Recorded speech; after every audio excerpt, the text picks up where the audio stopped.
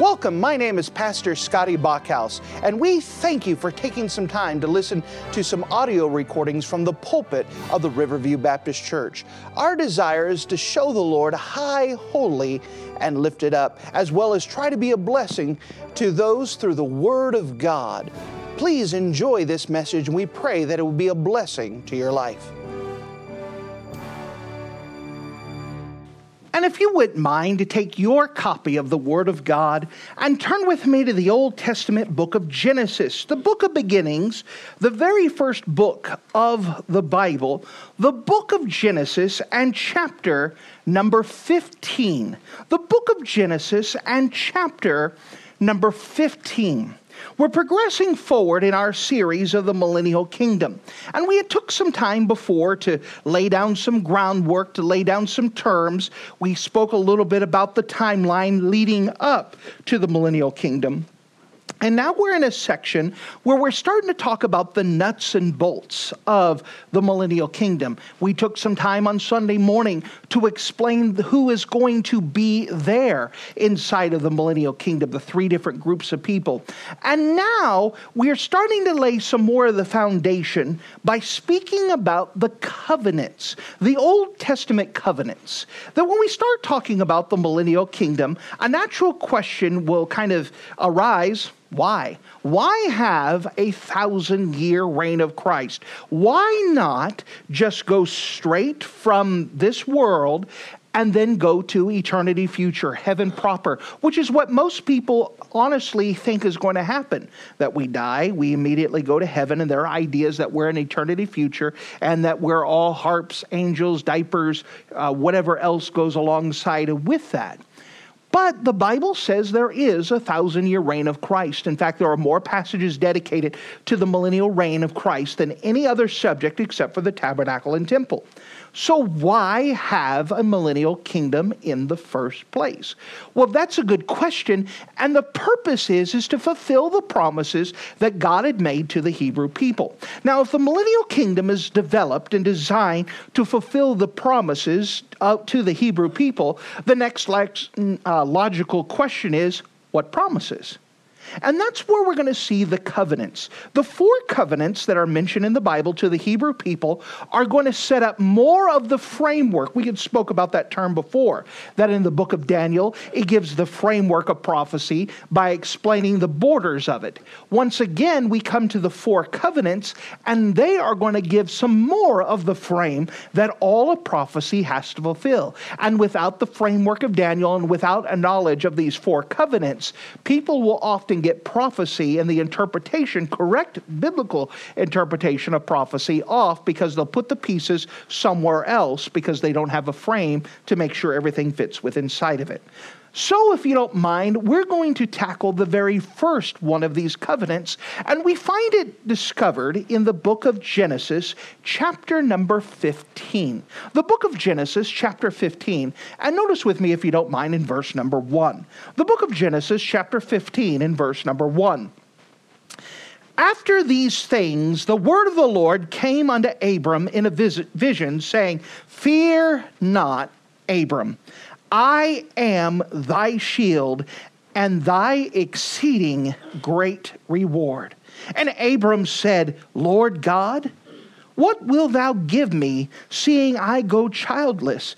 And the steward of my house is this Eliezer of Damascus. And Abram said, Behold, to me thou hast given no seed, and lo, one born in mine house is my heir.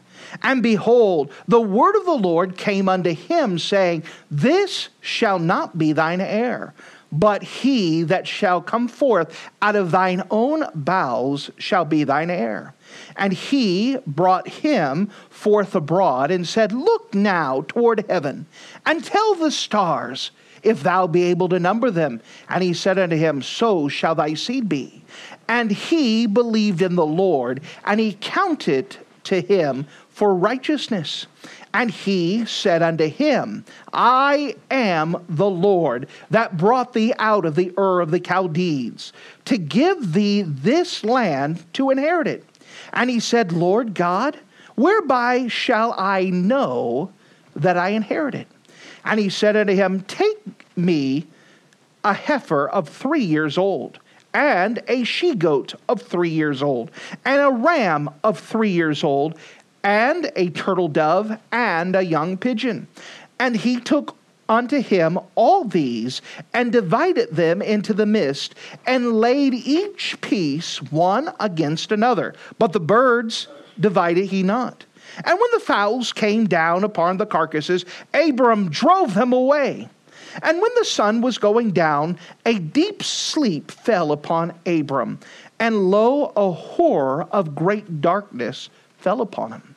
And he said unto Abram, Know of a surety that thy seed shall be a stranger in the land that is not theirs, and shall serve them, and they shall afflict them 400 years.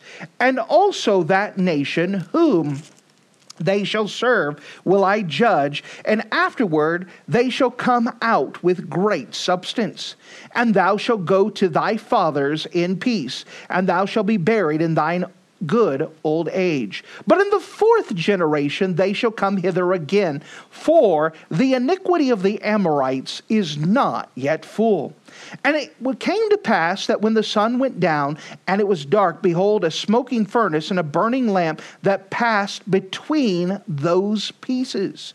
And in the same day the Lord made a covenant with Abram, saying, Unto thy seed I have given this land, from the river of Egypt unto the great river, the river Euphrates, the Kenites, and the Kenizzites, and the Kadamites, and the Hittites, and the Perizzites, and the Rephraimites, and the Amorites, and the Canaanites, and the Girgashites, and the Jebusites.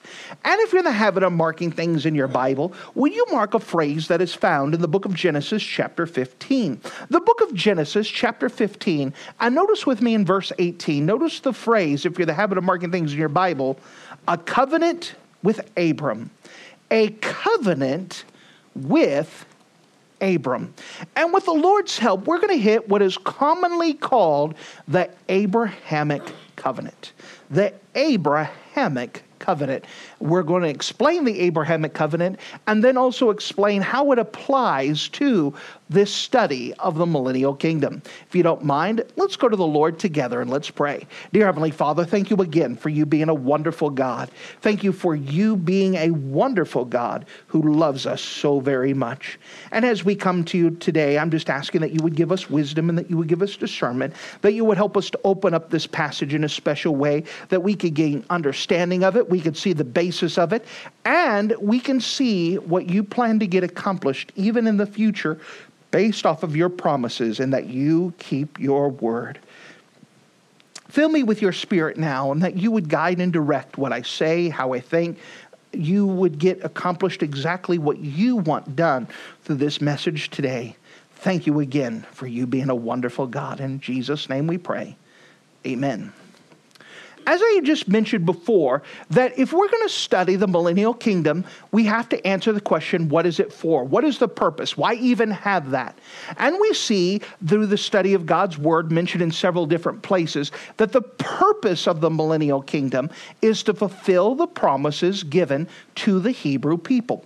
Which promises? Well, God has made certain covenants with the Hebrew people. What is a covenant? A covenant is an agreement between two parties. It is a binding agreement. It is a steadfast agreement. We would almost think like a contract type of agreement. But they are agreements between two parties. There are 4 major covenants, agreements that are made from God, found in the Bible, that all of them will pertain to the millennial kingdom. These 4 covenants are the Abrahamic Covenant, by the way, which is the seedbed of all these covenants. All the other covenants are going to branch off from this covenant. You have the Abrahamic Covenant, the Palestinian Covenant, the Davidic Covenant, and the New Covenant. Now, the Abrahamic Covenant promises that God will have a people for all time. The Abrahamic Covenant promises there will be a Hebrew people for all time.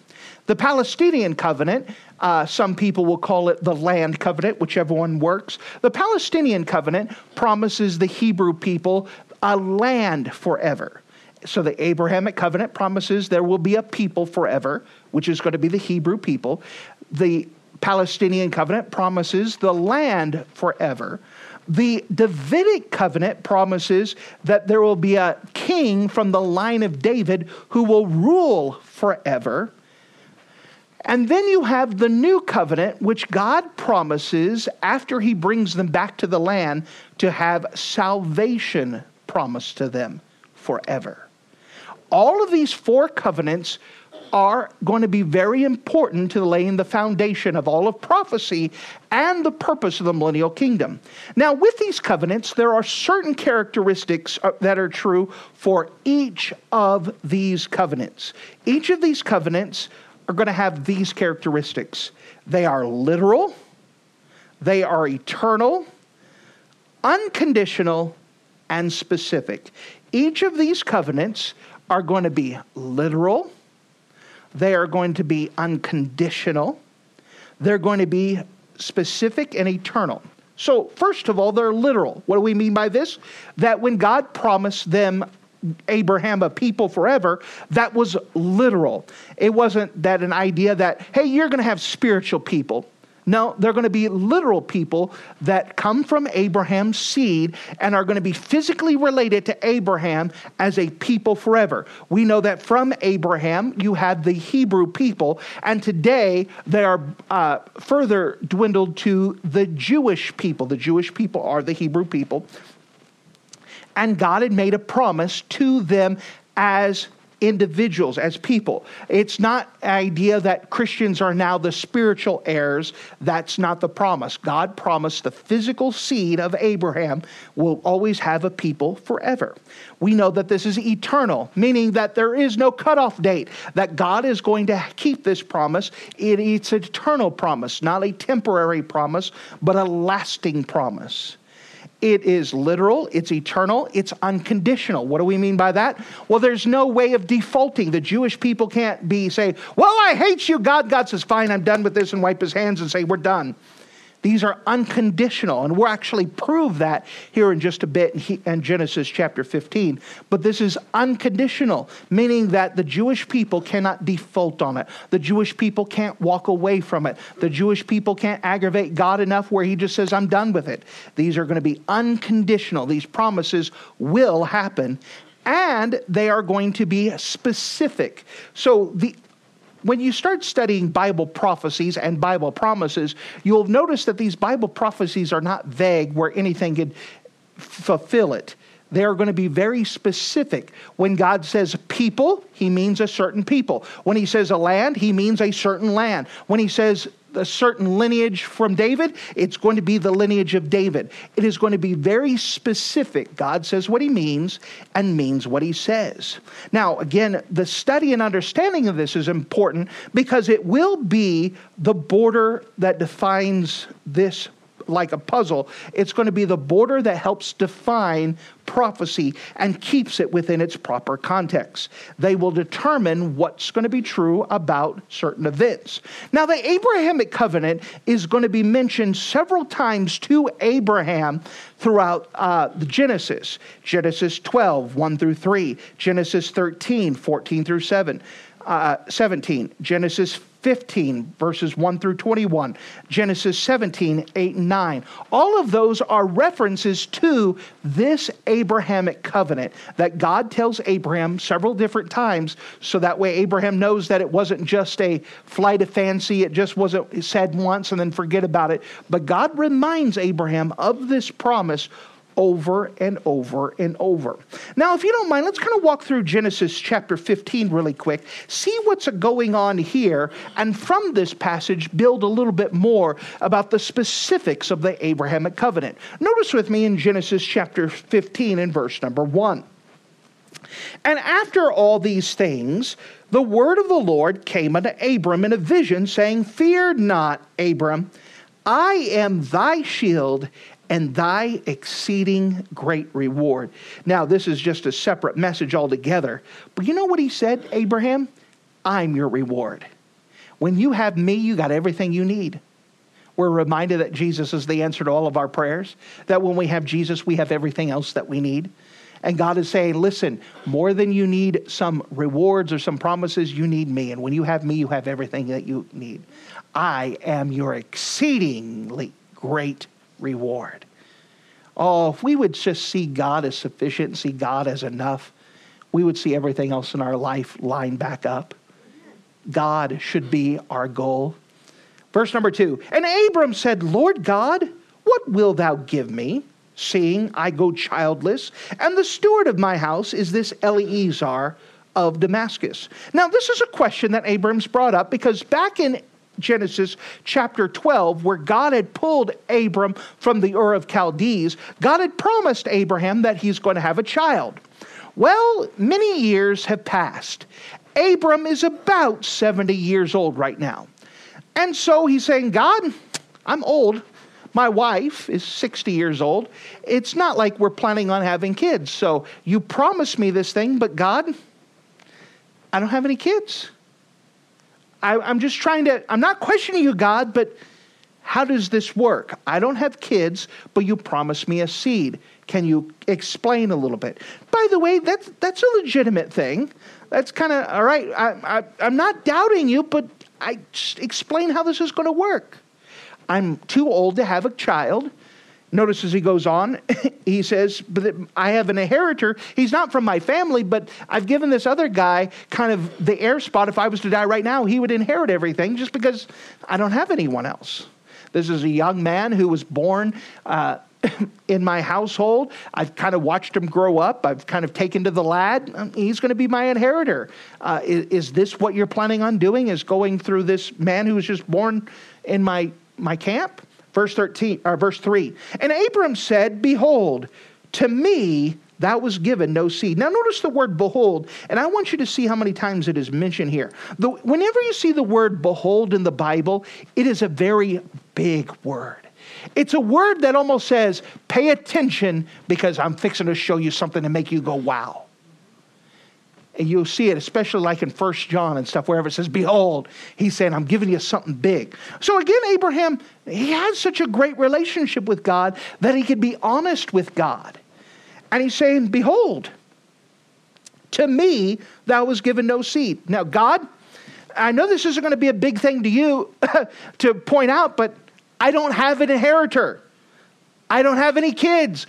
God, this is a big deal. You said I'm going to have an inheritance. I'm going to have people that's going to go as the sand of the sea. Behold, I don't have any kids. Again, he's not being mean, but he's trying to say this is a big deal. I don't have any kids. Behold, to me thou was given no seed, and lo, one born of my house is my heir. And the word of the Lord came unto him, saying, this shall not be thy heir, but he that thou shalt come forth out of thine own bowels shall be thine heir. So it says, and behold, the word of the Lord. God says, listen, I'm going to tell you something. You said something that says, wow, look at this. I don't have any kids. God says, well, wow, look at this. You will have a kid. And it's going to be amazing because I know how old you are. God had never forgotten how old Abraham was. It wasn't, oh man, I missed my spot. I was supposed to do this like 10 years ago. God knew how old he was. And he says, listen, behold, I'm going to do something amazing through this. You're going to be too old to have a kid and you're going to have a kid. Watch this. Notice if you don't mind. So God continues his conversation with Abraham, verse 5. And he, that's God, brought him, Abram, forth abroad and said, look now towards heaven and tell the stars. So imagine in the middle of the night. Now remember, they don't have light pollution. They don't have Lambeau Field right next door, which blocks off all the light. They're out in the middle of the night on a clear sky, no light pollution. And God says, look at all these stars. Can you imagine how many stars you could see if there's no lights around? The thousands of stars that are available. So God brings them out in the middle of the night, away from the lamps and away from the campfire, and says, go look at this. Look toward heaven and tell the stars, if thou be able to number them. And he said unto him, so shall thy seed be. He said, Abraham, look at all these stars here. And guess what? If you were to somehow be able to count them, you're going to have more kids than what you could count. That's a lot of kids. It's a lot of descendants. It's a lot of people that's going to come from.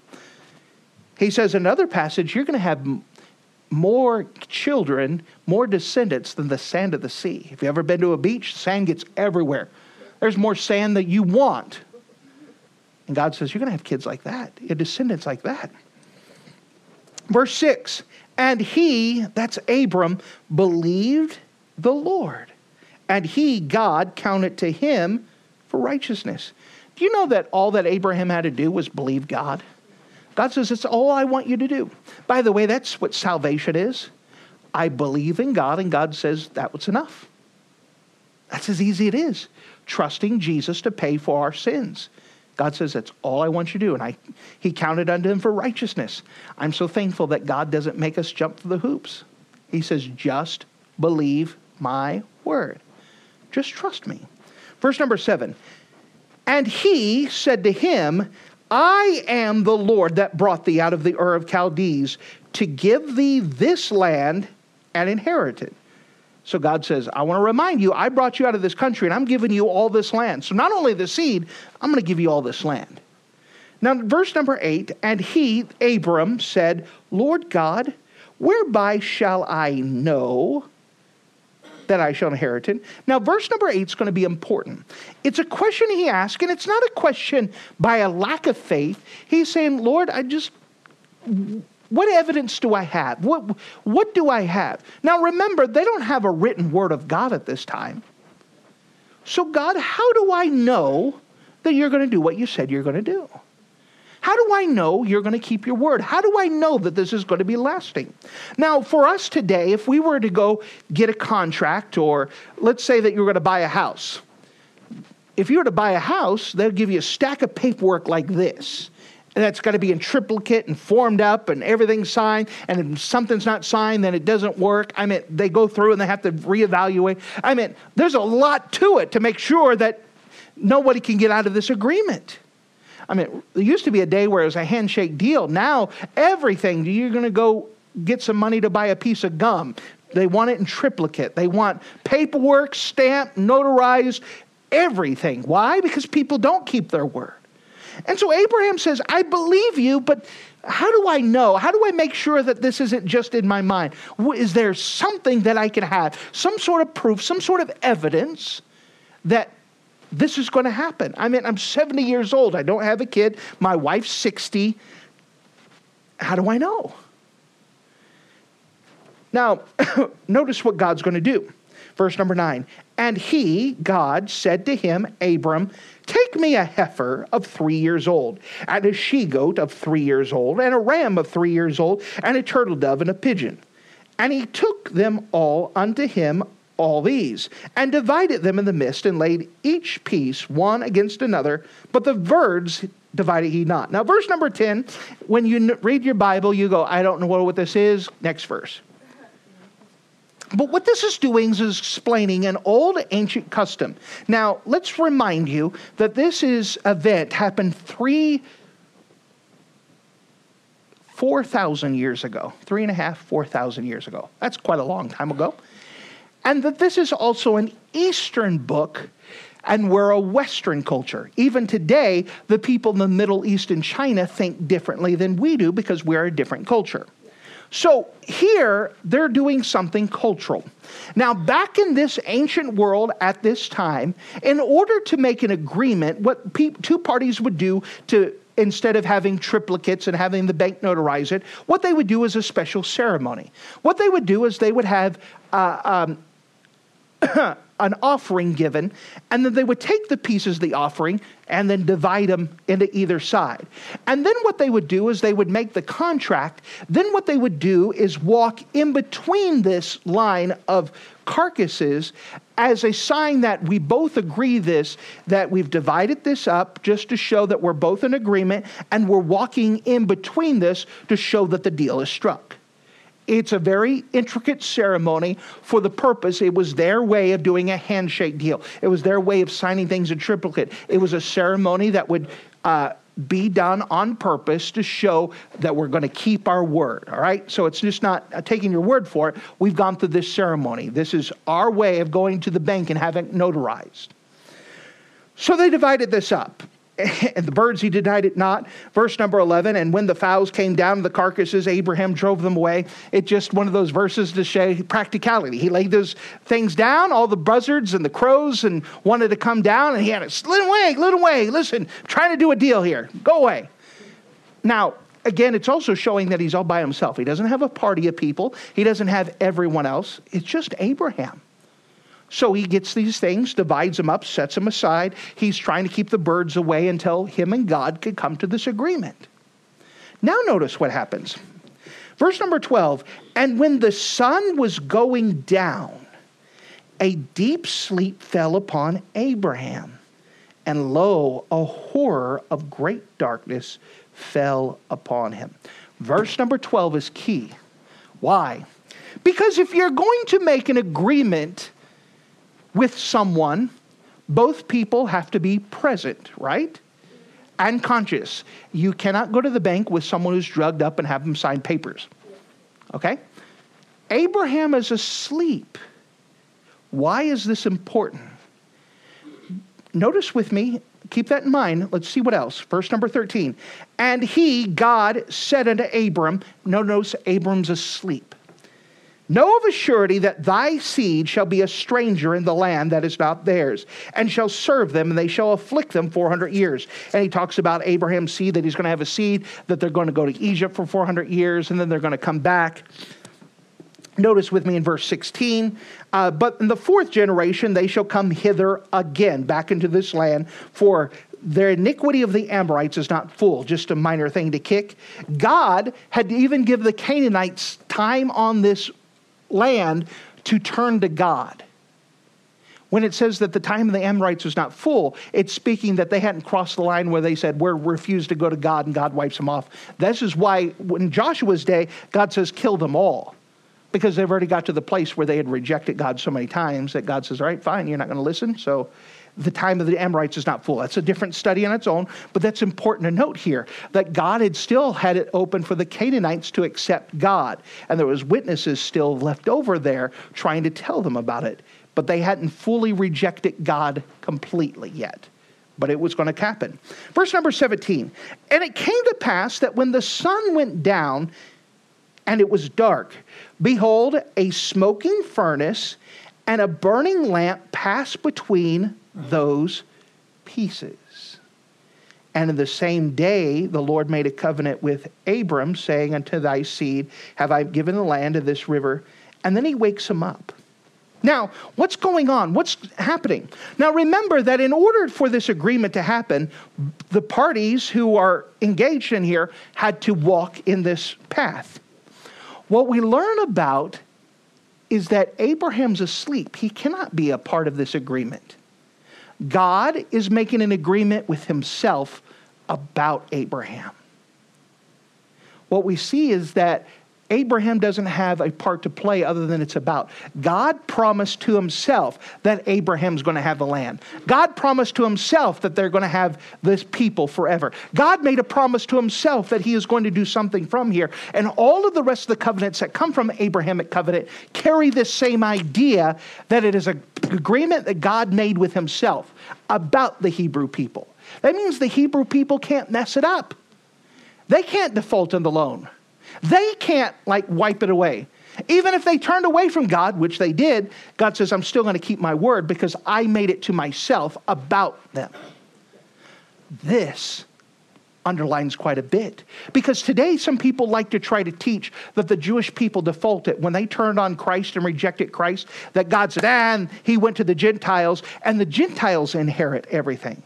No. Because God didn't make an agreement with Abraham. He made an agreement about Abraham. So Abraham's present because the agreement is about him.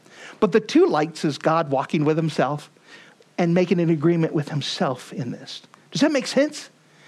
This changes a lot.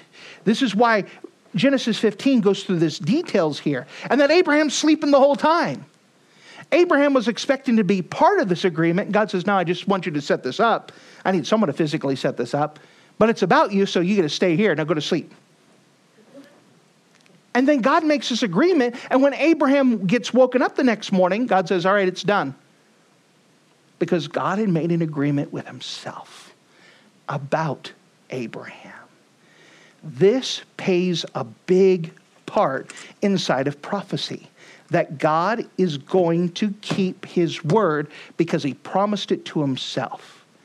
And God will fulfill all of these things. Now, the other three covenants are going to branch off of this.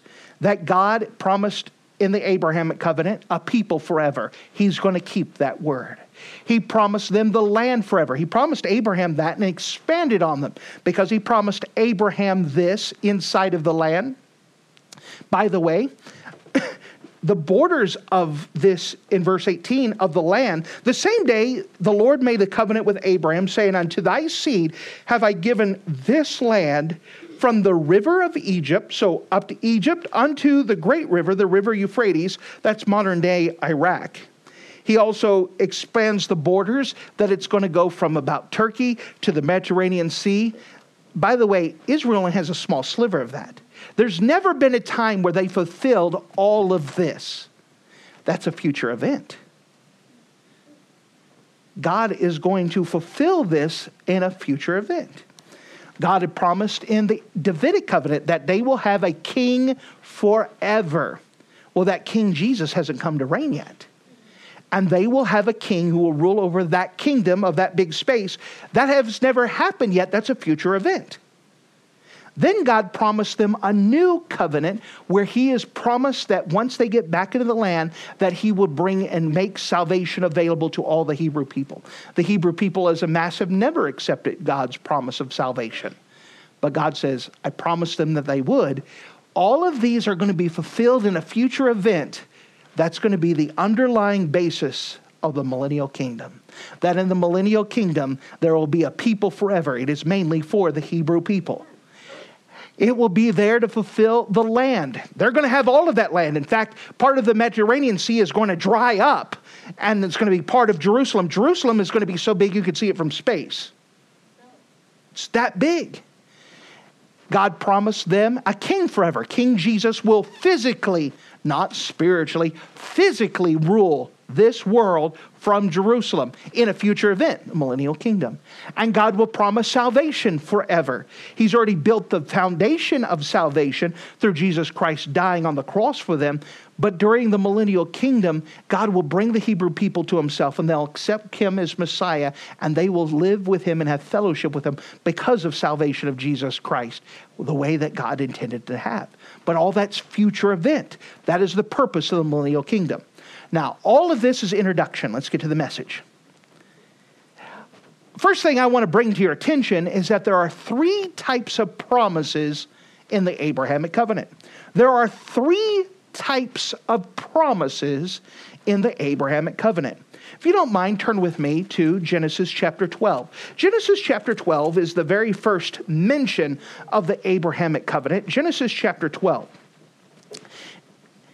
And in here, we're going to see the three types of promises that God made to Abraham in this Abrahamic covenant. Notice with me Genesis chapter 12 and verse 1.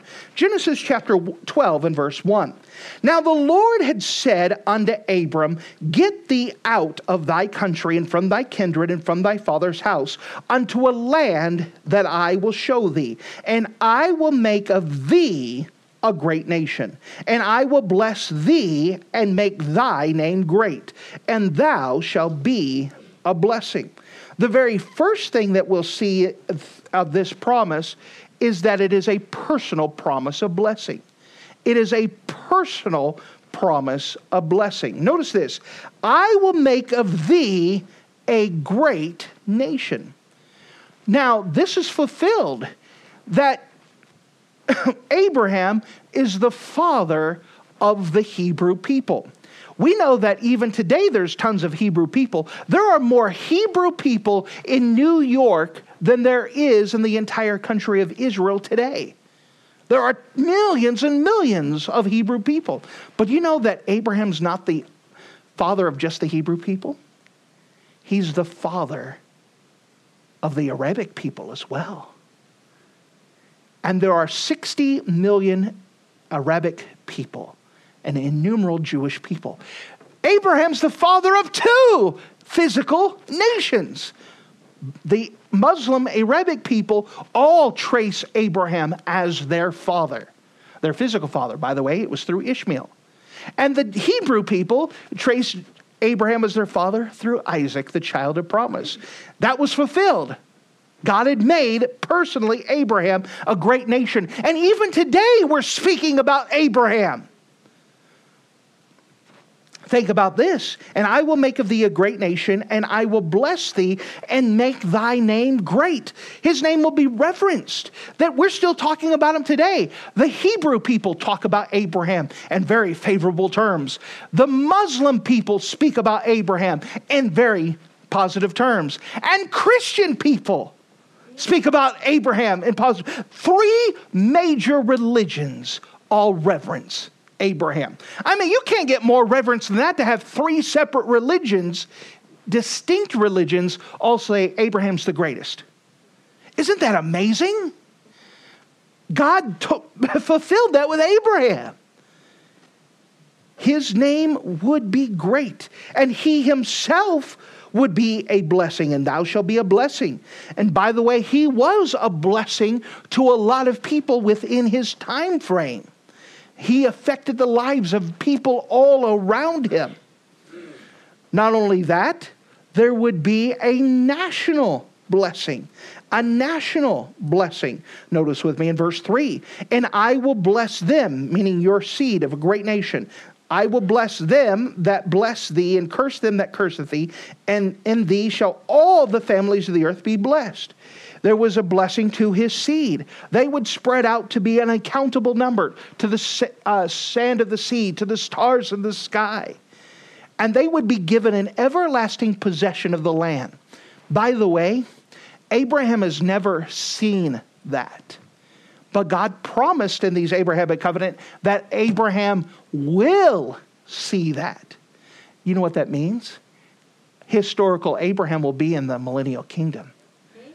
And we're going to be able to interact with Abraham and talk with him and learn from him.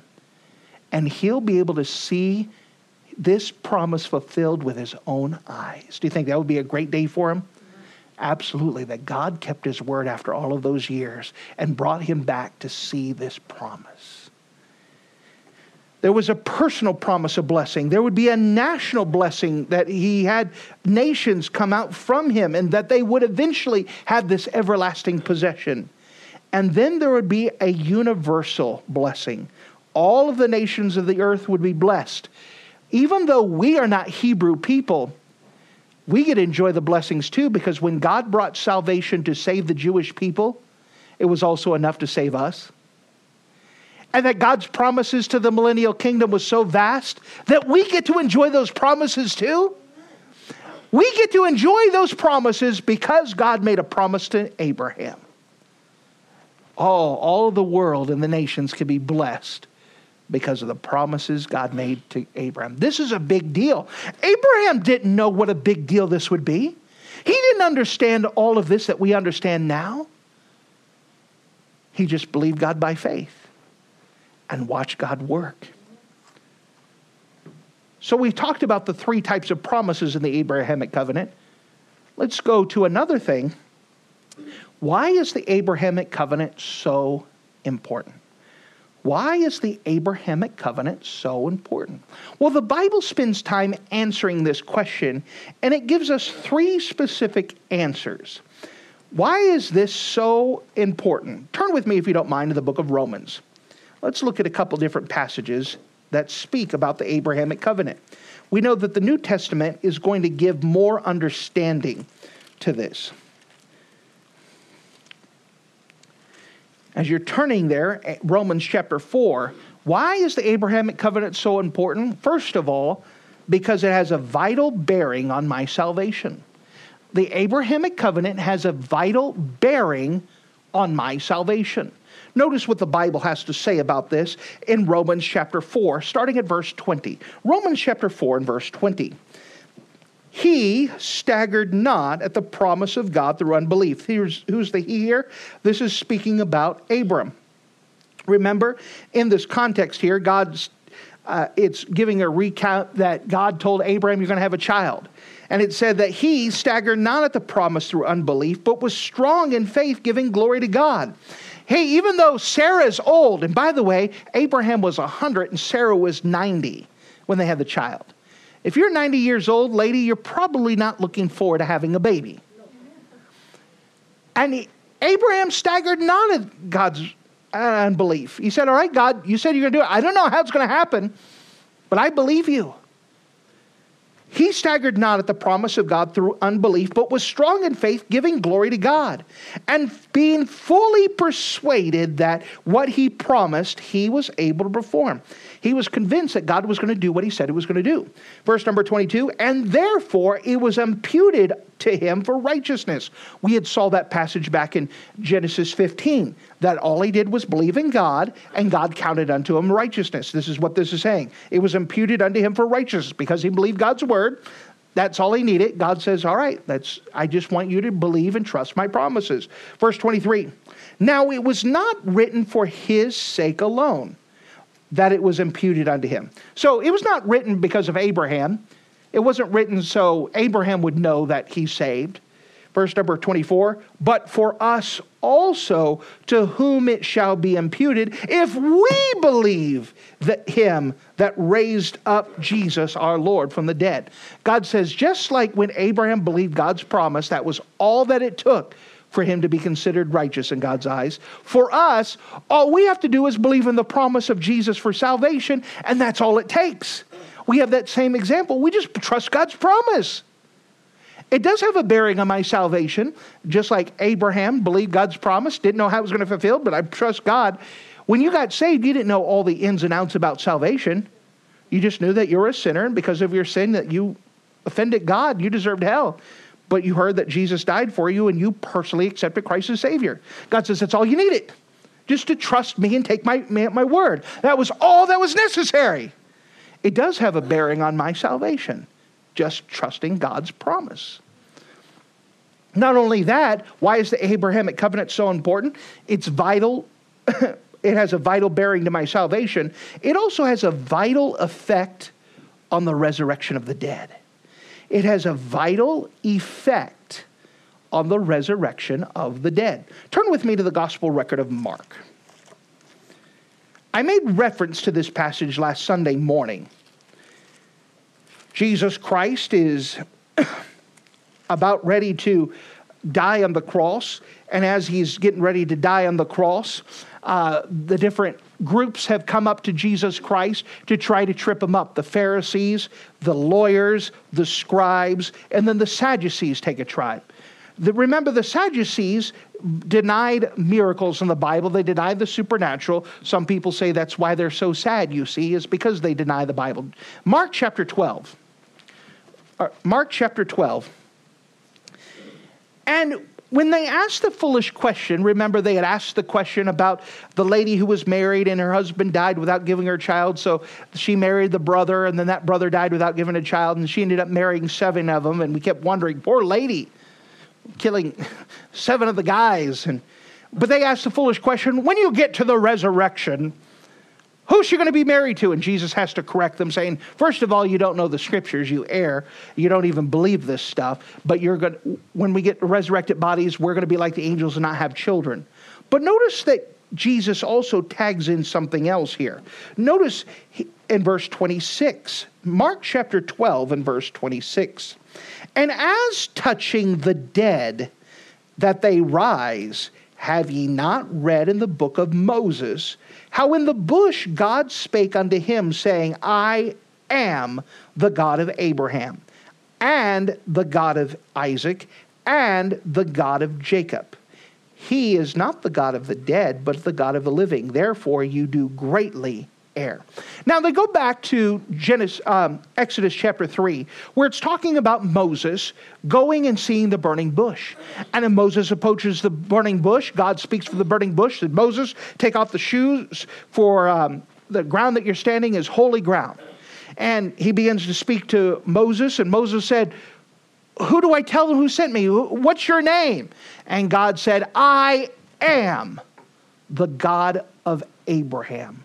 I am the God of Jacob. I am the God of Isaac. God said, I am. Now that's a powerful word. This idea of I am carries the idea of the present tense. Not past tense. I was the God of Abraham. I am currently present tense. Now when Moses is speaking to Abraham, Abraham's been dead and buried for 300-something years. It's a long time. And yet God says, I am present tense, currently, right now, today, the God of Abraham. God is not the God of dead people. God is the God of alive people. That here God is telling them that Abraham is alive somewhere, right then, present tense. And so when Jesus is talking to them, verse 27, He, God, is not the God of the dead, but the God of the living. Ye therefore do greatly err. You know what that tells us? That when we die, we're alive somewhere. That we don't sleep. That we have a living soul, and we're going to be alive somewhere forever. Oh, that pays a lot. I have a hope of eternal life. I have a hope that God is going to resurrect me and I'm going to live with Him forever. Oh, I'm so thankful that this isn't it. This is what the promise of Abraham does for us, is it's very vital to our resurrection. Notice with me, if you don't mind with that same thought, the book of Hebrews chapter 11. Hebrews chapter 11. Hebrews chapter 11 is what we often call the Hall of Faith chapter. Because what it does is it says, by faith, by faith, by faith. And we see the faith of Abraham mentioned in Hebrews chapter 11. Notice with me verse 8. Hebrews chapter 11 and verse 8. By faith, Abraham, when he was called to go out to a place where he should go after receive an inheritance, obeyed. And he went out not knowing where he went. By faith, he sojourned in the land of promise, as in a strange country, dwelling in tabernacles with Isaac and Jacob, the heirs with him of the same promise.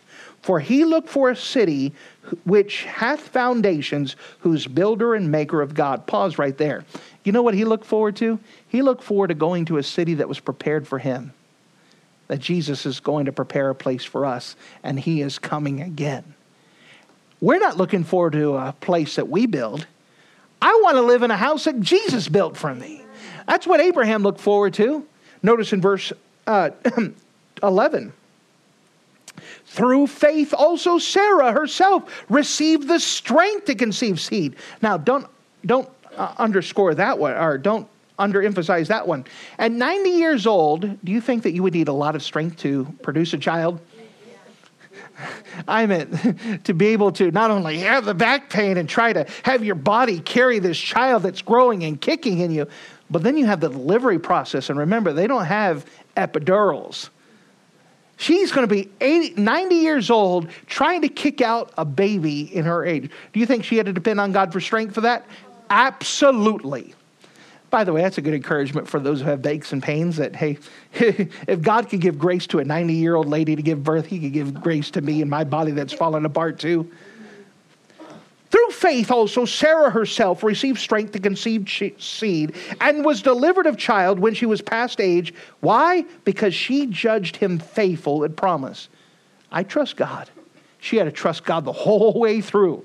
Verse 12, therefore sprang there even of one, and him as good as dead, so as many as the stars in the sky in multitude, and the sand which is by the sea shore innumerable. All these died in faith, not receiving the promises. Notice this. Abraham was promised that he would have seed innumerable, and he never saw it for himself. He saw Isaac. He may have seen Jacob and Esau, but he never saw past that. Two kids, or a kid and a grandkid, is not innumerable seed. He died before he saw that promise fulfilled, but God told him he was going to see it. Guess what that means? He's going to be resurrected to see it himself. These died in faith, not having received the promises, but having them seen them afar off, and were persuaded of them, and embraced them, confessed that they were strangers and pilgrims on the earth. He was looking forward to the time where he got to see it with his own eyes, and that's going to be fulfilled in the millennial kingdom. One more reason, why is the Abrahamic Covenant so important? It has a vital bearing on my salvation. It has a vital effect on the resurrection of the dead. It is also a framework for everything else that happens. It is the framework for everything that else happens. All of the millennial kingdom is based off the Abrahamic Covenant. It is the fulfillment of promises God made to the Hebrew people. This becomes very important in our study of prophecy. If someone starts being a prophetic preacher and they don't know anything about the covenants, they're going to be off. I don't care how good they are, they're going to be off, because if they don't have this framework, then they're not going to have the right puzzle pieces in the right place. It is the framework. This is why in this millennial kingdom study, we're putting each of the 4 covenants in here. We have to have an understanding so we could build the right model of the millennial kingdom and what it's for and the purpose and what's going to happen. Does it make sense? Which brings me to one last thing. What difference does it make? We could ask the question, so what does it do for me? It's about Abraham and his kids. How does it affect me here and now? And that's an honest question. How do I apply this? I mean, information's good, but so what? What difference does it make? Well, first of all, this understands that Abraham's descendants must be eternally preserved as a nation and must be given an everlasting possession of a geographical location. This has to happen. God said it was going to happen. This is unconditional and not yet completely fulfilled. It hasn't happened yet. There's never been a time where the Jewish people, the Hebrew people, haven't inhabited all the land that God promised them. There's never been a time where they've been gathered together under one king forever. There's never been a time where they have had salvation received by them as a people, as a whole. So this is stuff that has to yet fulfill, that has to happen. Now, why is this a big deal? Because Satan knows that if God is going to be God, he has to keep his word. And if he could take away the Hebrew people, if he could wipe out the Hebrew people, then God cannot keep his word. This is why if you study history, and all throughout history, you can see time and time again where the Hebrew people have been under attack. You could go to the book of Esther. And the book of Esther, there was someone who hated the Jewish people because of Mordecai, that they had official kill the Jew day. And to make sure that everyone fulfilled, they said, if you kill a Jew, you get all of their stuff. And the purpose of that law was to intentionally wipe the entire people out of the world completely. That was the intention, was to destroy every Jewish person. And we're thankful that God worked for such a time as this and put people in place and that he counteracted that. But that's not the first time and that's not the last time. You'll to fast forward to 1242 AD, when the Black Plague was spreading across Europe, and 1/3 to 1/2 of Europe's population were killed inside of the Black Plague. The only people that seemed to be exempt from getting sick was the Hebrew people who were following the ceremonial hand-washing things, and because they learned to wash their hands, they weren't getting sick. By the way, the greatest way to stop the spread of diseases is to wash your hands for yourself. Friction, water, and soap. The Hebrew people had practiced that, and so they weren't getting sick like everyone else. Well, the Europeans got very suspicious, and they said, it's the Jewish people that's poisoning our wells. And so they set out to kill every Hebrew person in Europe.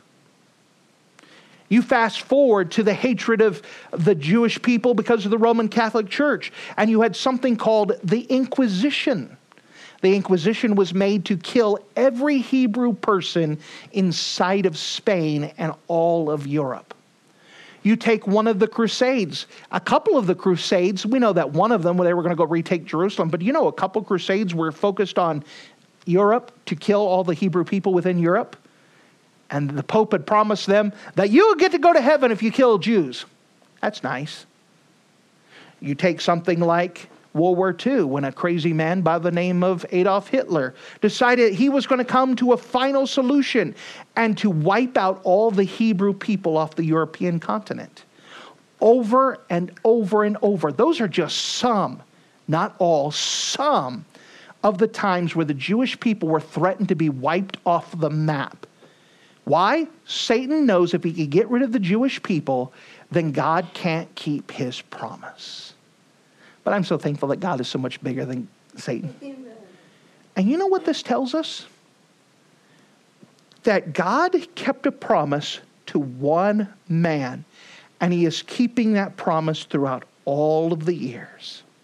You know what that tells us? That God will keep his promise to us.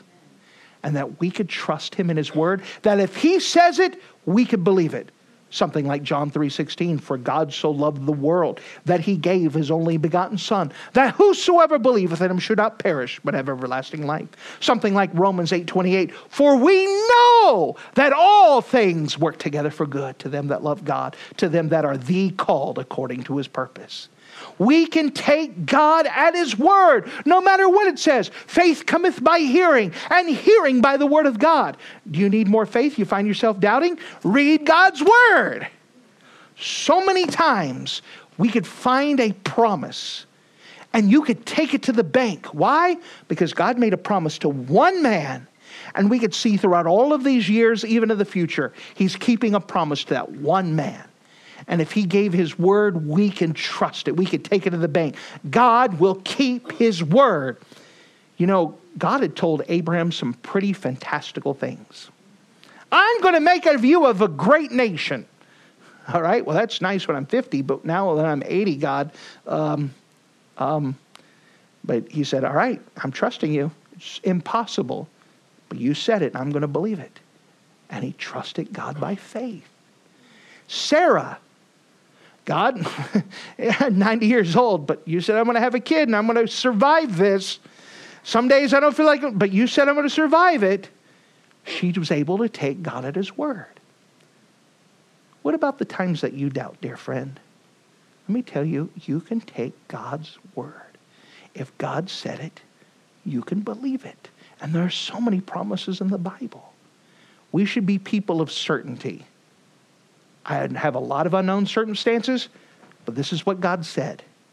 And I'm taking God at his word. What do I need to do about something? First answer, what does the Bible have to say? What does the Bible have to say? I got a problem at work. What does the Bible have to say? I got a problem with my family. What does the Bible have to say? I'm having issues with my health. What does the Bible have to say? Go back to what does the Bible have to say. Find God's word on the matter. Trust him. He will keep his word. How do I know he will keep his word? That's what Abraham said. How do I know? Well, we don't have to go through a ritual. We don't have to have God knock us out. We have God's word. And we have the evidence that God kept it to Abraham. He'll keep it for us. He will keep his word. So what is it that you have to trust God for? What is it that you're struggling with faith about? What is it, that impossible circumstance that you said, I just don't know how it's going to happen? Maybe you're praying for someone to get saved. You say it's impossible. Yeah, Abraham said it was impossible, but I believe God. God's bigger than that impossible situation. What is it that you have to take God's word for right now and believe that he will come to pass? And we know that he'll carry it to pass because we have the evidence in the historical document of his promise to Abraham. And God will keep his word. Thank you for listening to this audio message. This is Pastor Scotty Bachhaus, and I encourage you to take this information that you just received and make a specific decision to follow after the Lord. If you don't know Jesus Christ as your Savior, let me beg you to take the time to receive Jesus Christ for the forgiveness of your sins. If you are saved, I encourage you to make a decision in your life to help you get closer with the Lord. If there's anything specific we can do to be a blessing or to pray for you, we encourage you. Look us up on the internet at riverviewbc.com. Once again, that's riverviewbc.com. Or if you would prefer to call us, you can give us a call at area code 920-530-6308. Once again, that number is 920-530-6308. If there's anything we can do to be a blessing or an encouragement to you, please let us know. We would love to make ourselves available. Thank you.